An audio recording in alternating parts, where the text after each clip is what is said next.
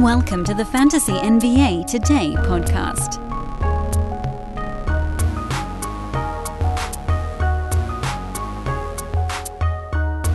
Well, sometimes you do something on this earth that makes you feel like a pretty big idiot. And today, that person who did that thing and feels like an idiot is me. Because that person, me, records a podcast and then takes that audio file and places it into what's known as a multi-track and mixes down the bumper music on the front and the back end. And we used to have the British lady doing the liners. And then you upload that file, you upload that file, and you got a show.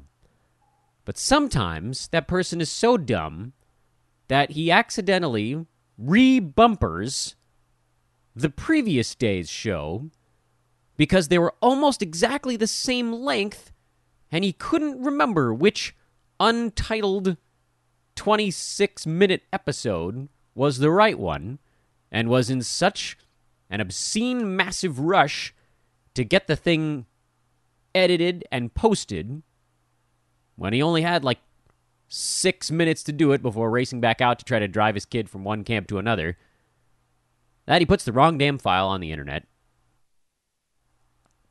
And in the process closes down the program that recorded today's show and deletes the right one. Whoops. Yep. That idiot, yours truly, lost today's episode. But we have you guys know, a little bit of an Iron Man streak going on here. And you guys, I'm not gonna make you take my word for it that I actually did an episode today. That wouldn't be right. We're going to actually do an episode today. It's just coming a little bit later. So, my apologies. That's why the correct episode now is coming out in the late afternoon, because thank you to a few of you kind souls on Twitter who pointed out that today's show and yesterday's show sounded exactly the same. Well, you're right. They are exactly the same show. I'm a buffoon.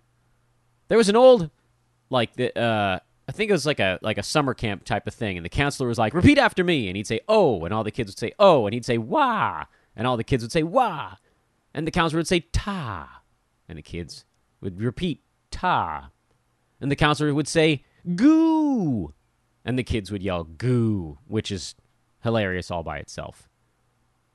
And then the counselor says, sigh, and the kids would go, sigh. And the counselor would finally wrap it up with yam. Say yam. And you roll all that together and you get the phrase, oh, what a goose I am.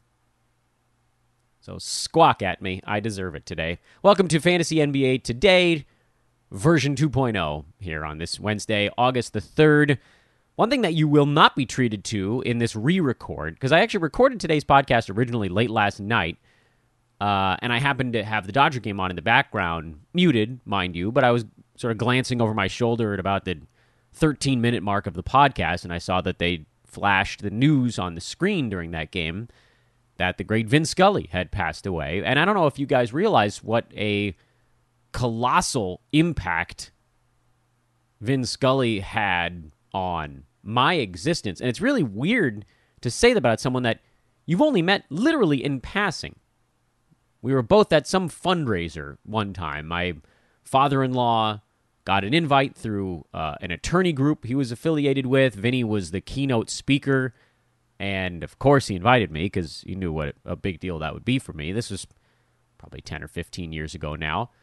And so we went. I put that picture on Twitter last night. But to have, everything that I do as my passion, my career, my non-family love in this world is because I believe I grew up here in L.A. listening to Vin Scully, listening to Dodger games my whole life.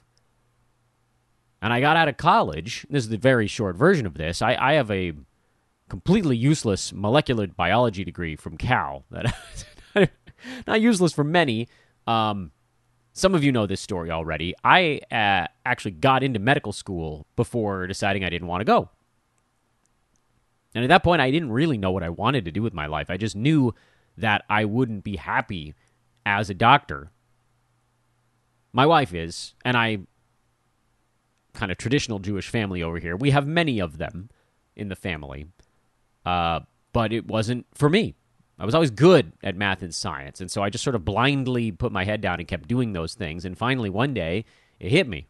I don't know what I was, 21, 22 years old at that point, to say, this is not what I want to do with my life, and I had to stop and say, what is the thing that brings me the greatest joy on earth? And it's this. It's shouting into the void, perhaps, though it may seem. Now, when you're doing a baseball game, which Vinny's done the biggest ever, crowds of 55,000 people going insane in the background. Most of the games I did had a crowd of about 300 or 400 getting slowly melted into their chairs by the summer heat of the Central Valley.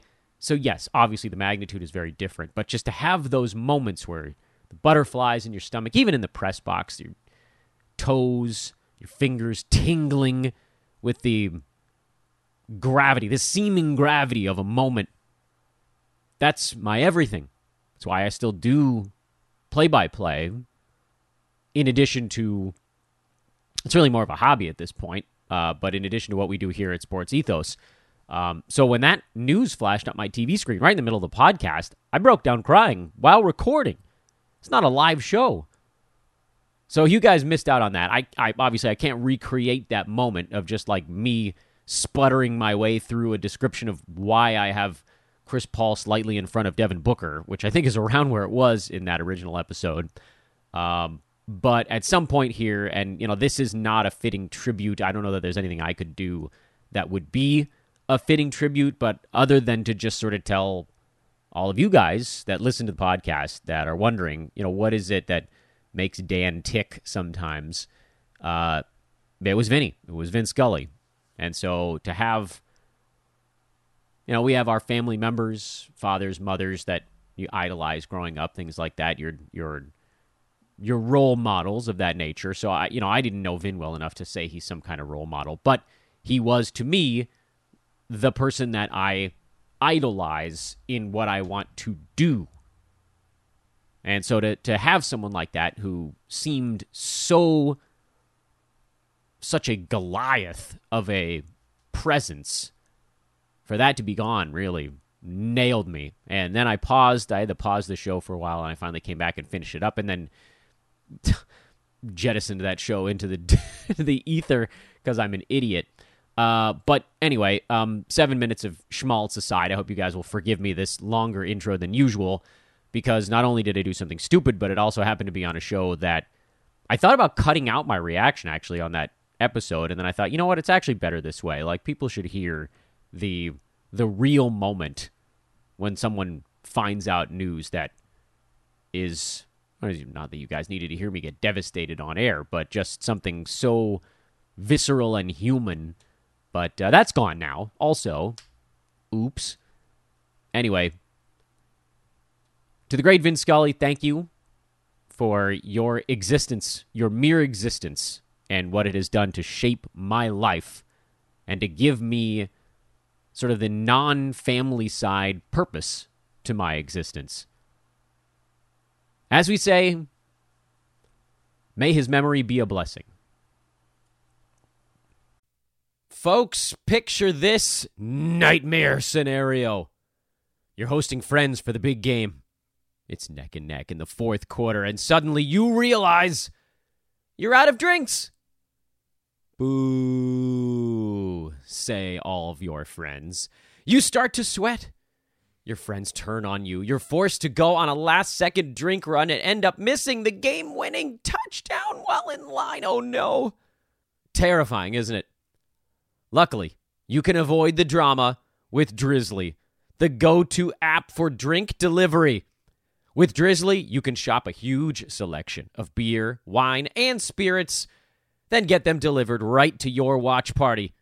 Compare prices across multiple stores in your area, find the best deals on game day drinks, and get back to armchair quarterbacking from, you guessed it, your armchair. Download the Drizzly app or go to drizzly.com. That's DRIZLY.com today. Must be 21 plus, not available in all locations. May his memory be a blessing. Rest in peace, Vin Scully. Still tough a day later. So what we had done in yesterday's show, and I think we can do, or on today's show that I recorded yesterday, what we had done was we started the first pass. And many of you know this already because I posted the episode and a description of the episode that I thought at the time was accurate. And I want to sort of get going on that now. We won't get quite as far just because of time constraints and me being a moron. But what I'd like for you guys to do, and luckily I can kind of see where some of the work I was doing had left off, we are going to make the sausage together on today's show and tomorrow's show and however many shows it takes here on the first pass. If you don't remember or you missed yesterday's show, the real one with Bucketology, the first pass is we go through, and it's a slow process. This is the big one. This is the multiple hour portion of it.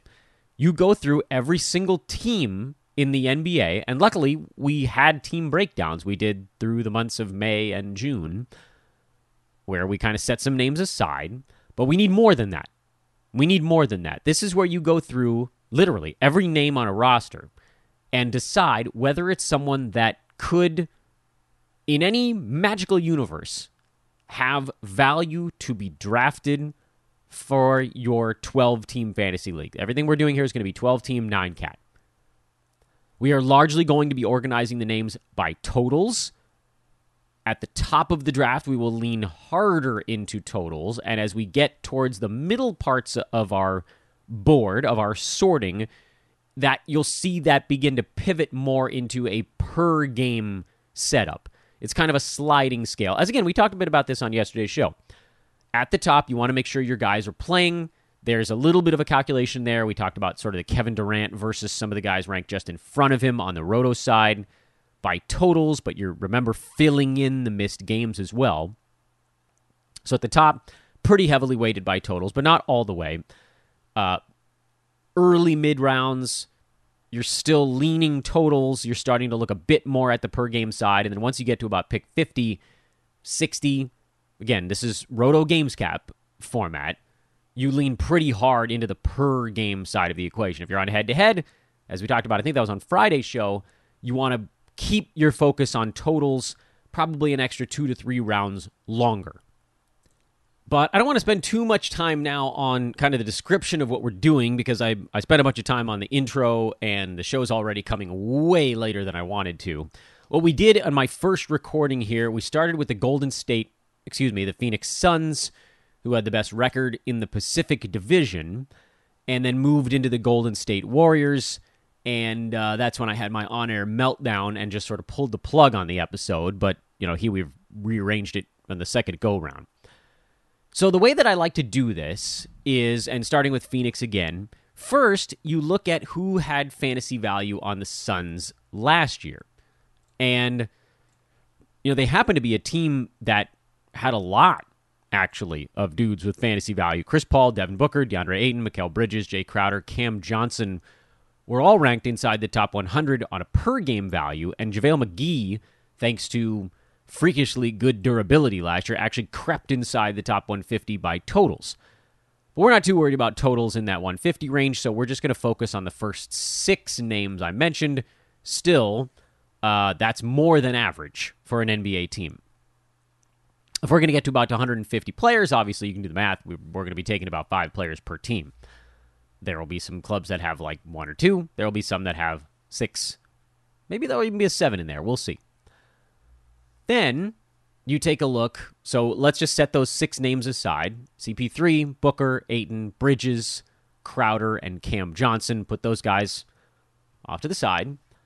And then circle around to the Suns' current roster and see, hey, did anybody get added that could creep into draftable?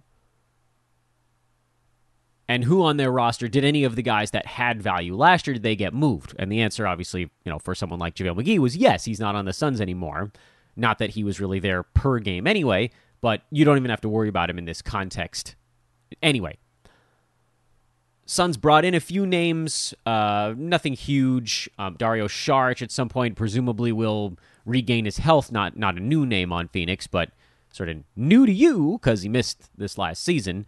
Torrey Craig had some value at the very end of the year when Crowder was out. He moved into a slightly larger role. They added Jock Landale this offseason.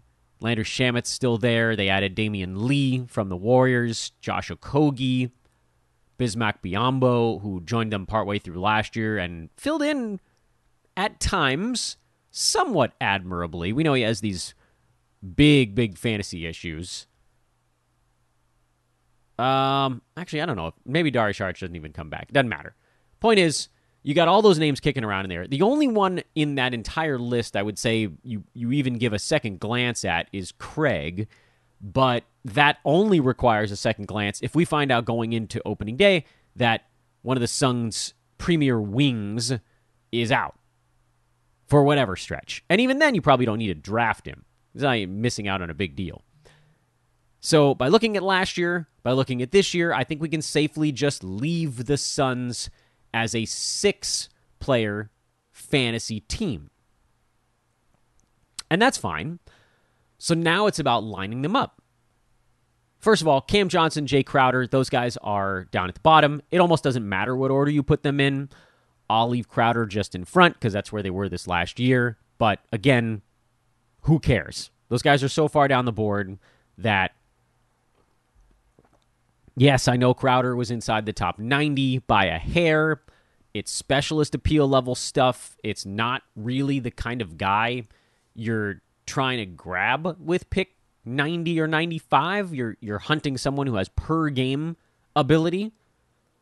Now, if Crowder's still floating around at like pick 135, fine, whatever. Like you could take him and just have him as this sort of buttress against something that goes completely haywire. But there's no interest. There's no intrigue level with those guys. I know that we always talk about drafting the old guys who fall too far, but there's a calculation that has to go into some of that. Meaning, like, if an old guy falls past 95, like if Crowder is not getting drafted at 95, which he won't be, do we care? Like at pick 130, aren't you taking the stab at a guy who might go top 60, 65, 70 range, and if it doesn't work out, you lose nothing? So go ahead and put Crowder and Cam Johnson at the bottom of your board. And then as you kind of work your way up the list, you get into this DeAndre Ayton, Mikal Bridges discussion, which is pretty heavily now based on, are we doing a rank board on totals or per game numbers? I think when you're in that range, which Ayton was in the 40s, Bridges was in the 50s per game last year, not totals, then you're still... durability still matters a lot in that range. If you get a guy in the 50 range who plays in a ton of ball games, that's actually really useful. That's a positive impact fantasy player, and you're squeezing a ton of games out of them. Ayton, who might be a little bit better per game than Bridges this coming year. And that, by the way, that's not even a guarantee, because you could see Bridges, his defensive stats could grow back up again. Yeah, maybe we see Ayton's blocks come back up. So it's a possibility both of those guys actually take a per game step forward. Maybe they take a step back. It's hard to know exactly. But they'll be pretty close, I would think, on the per game side. And Bridges most likely has the edge by totals. So even if he's ever so slightly behind him, or if Ayton's like mid-40s and Bridges is around 50 again, I still have Bridges in front of Ayton because he just doesn't miss any basketball games. You're still early enough where that matters. I don't care about a guy who's ranked 120 who never misses games, but 50, yeah. I mean, that's why Bridges ended up as a second, third rounder a couple years in a row, because he plays and he's good enough where it matters. And then you've got another dilemma up at the top of Chris Paul, Devin Booker. Those two guys were neck and neck in pretty much everything. Paul was 19, Booker was 20 per game. Booker was 17, Paul was 20 by totals. Because Devin played in 3 more games than Chris, you could easily see that flip-flopping. Paul's injuries were not the kind of things you expect of an old guy, which is like nagging hamstring, nagging knee, nagging back, nagging ankle. Paul smashed his hand, came back way faster than anybody imagined. So all of that points to dude is old, but whatever's happening to him, you can't really blame on the old. So I have CP3 just ever so slightly in front of Booker. This one, you're splitting hairs a tad. Chris Paul had a fantastic assists and steals season last year. You could see his free throw number actually get better this coming season if those things trend down at all. I don't know if Booker goes up much more from where he was. Felt like last year was kind of maxing out for Devin, and that's cool because 20 is pretty good. His turnovers got way better. That was a huge deal. Get that number down, and that helped him grow a lot. Free throw, field goal stuff tends to be pretty good for Devin. Steals were up. That might come down for Booker, but I wouldn't be too worried about it. Still, I have him just behind Chris Paul, because I think they played pretty close in the number of games department, much like this last year. And frankly, it didn't matter this year what order you had them in, because they were basically the same. All right, so now you've got 6 names on your board, and you go to the next team. Set the Suns aside. We're done with them. The Warriors, who obviously won the title, and there's other handicapping elements that go into this, but who's on the Warriors list that we need to consider? Steph, that's an easy one. He's at the top of our board right now. You don't even need to blink. Then things get a little complicated. Jordan Poole, Klay Thompson, Draymond Green, Andrew Wiggins. Last year, Otto Porter was on that board on a per-game basis. He's not there anymore, but he was there. Kevon Looney, Gary Payton actually made it into the list by totals. Payton's not there anymore. He's in Portland. We'll worry about him when we get to the Blazers. Looney's still there, but he only made it because he played in all 82 games, so don't care about that either. So from the last year contingent, you've got Steph, Klay, Poole, and Draymond, and Wiggins, who I think you can flip in there as well. From the what about this year contingent, well, the Warriors lost a bunch of their complimentary guys. They added a few new names into the mix, and then they've got some young guys that we have to kind of keep in the back of our mind. The Warriors have James Wiseman, who hasn't really done anything his first couple years in the NBA. They have Jonathan Kuminga that everybody's very excited about, although we saw there are some pretty good-sized fantasy holes in what he's doing. And then, coming off the championship, the main guys are not going to be getting pushed too hard this year. Boy, are they making a lot of money. Man, the team is crazy expensive. Whatever, that doesn't matter. So I think we can probably take Kuminga and Wiseman and add them to our board. I don't think we need to add Dante DiVincenzo. It's asking an awful lot for him to step into basically what Otto Porter's role was and do it as efficiently as Otto did, because Porter shot 46% from the field and 80% at the free throw line. DiVincenzo is going to be worse in likely both of those departments. He's not just going to pick up all of Gary Payton's minutes and all of Otto Porter's minutes and all of Damian Lee's minutes. Things are going to get moved around a little bit. But if you really want, you can throw him on there. I just don't think that he has the minutes or the fantasy profile, frankly, to be worthy of a draft slot. We've seen him play starters minutes, and he's still outside the top 100. But if you're worried, we can port him over as well. So now it's about figuring out where we're going to slot these guys in. As far as the guys at the bottom, who we just talked about, Wiseman and DiVincenzo and Jonathan Kuminga, I think it's fair. Again, we're hunting upside guys at the bottom. You could probably put Wiseman ahead of someone like Cam Johnson or Jay Crowder, even though percentage-wise, Crowder and Johnson have a much higher probability of having actual fantasy value this year in a way that Wiseman almost definitely doesn't. But if you're saying which of these guys has a chance to be a top 75 player at some point down the line, it's Wiseman. It's not Crowder or Johnson, unless Cam gets moved. It's not Johnson, certainly in Phoenix. It's definitely not Crowder anywhere. And for Wiseman, it's like, well, what if all of the insanity breaks? What if Looney gets hurt and Draymond gets hurt and the Warriors decide to just kind of throw it into autopilot during the regular season? Maybe they just let him go crazy a little bit. Does he even get those minutes over Kuminga? that's another issue to be determined, I suppose. Maybe. I don't know that any of these guys at the bottom, Crowder, Johnson, Kuminga, Wiseman, DiVincenzo, actually make it onto my draft board, but throw them down at the bottom. Throw those guys maybe just in front of the low upside plays, but it doesn't matter.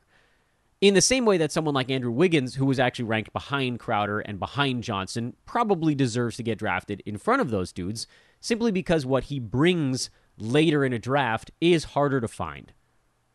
Now, you hopefully have a little free throw buffer on Wiggins because he does hurt you there, but, high teens in scoring, steals, blocks, field goal percent, not that bad. Did he find something in the playoffs? Probably not. I'm sure he's going to be exhausted in the regular season. But I'd rather have him than Cam Johnson, even though Cam was better by every metric this last year. Something to keep in mind as you build these boats out, these buckets. And then you've got the Poole, Klump, Thompson, Green dilemma, which is kind of its own little monster. I went with Poole at the top of that trifecta and just behind DeAndre Ayton because I think he's probably in that same mix, and I think I'd rather have the big man there, but probably, in the 40 to 60 range on a per-game basis, probably not as durable as Bridges, maybe a little more than Ayton, but perhaps right behind him in per-game rank. Thompson I have behind Poole because I think he probably settles into the 60 to 80 range per game. He won't be durable. Almost the same exact story for Draymond Green, although I reserve the right to flip-flop Thompson and Green because, again, with Draymond this last year, he was playing much better, but he couldn't make a free throw, so then you wonder kind of how does that stuff level off this season? Does the free throw come back up a little bit, but does his effort go down?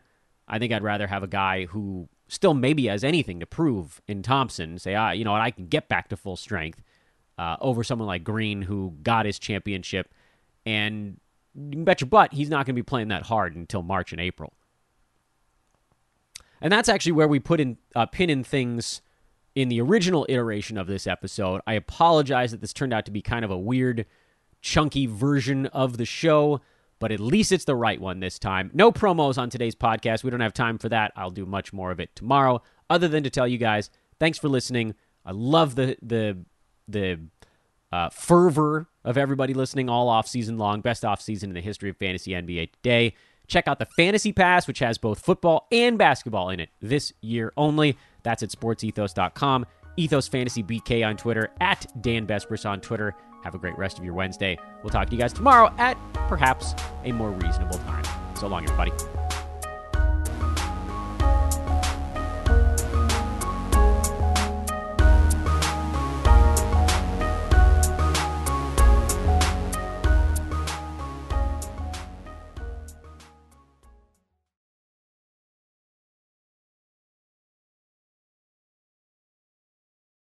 Having a versatile, high-quality piece of clothing feels great, but having a whole closet full of favorites feels even better. American Giant puts the quality, durability, and comfort they're famous for into everything you need for your spring days. From premium t-shirts and jeans to lightweight French Terry joggers and their legendary best hoodie ever. Get 20% off your first order at American-Giant.com with code STAPLE20 at checkout. That's American-Giant.com, code STAPLE20. Get ahead of postage rate increases this year with Stamps.com. It's like your own personal post office. Sign up with promo code PROGRAM for a 4-week trial plus free postage and a free digital scale. No long-term commitments or contracts. That's Stamps.com, code PROGRAM. You know when you're listening to a true crime story that has an unbelievable plot twist that makes you stop in your tracks? That's what our podcast, People Are the Worst, brings you with each episode. I'm Rachel. And I'm Rebecca. We're identical twins who love true crime cases that make you say, didn't see that coming, and we hate the people responsible for them. Listen to People Are the Worst now on Apple, Spotify, or wherever you get your podcasts.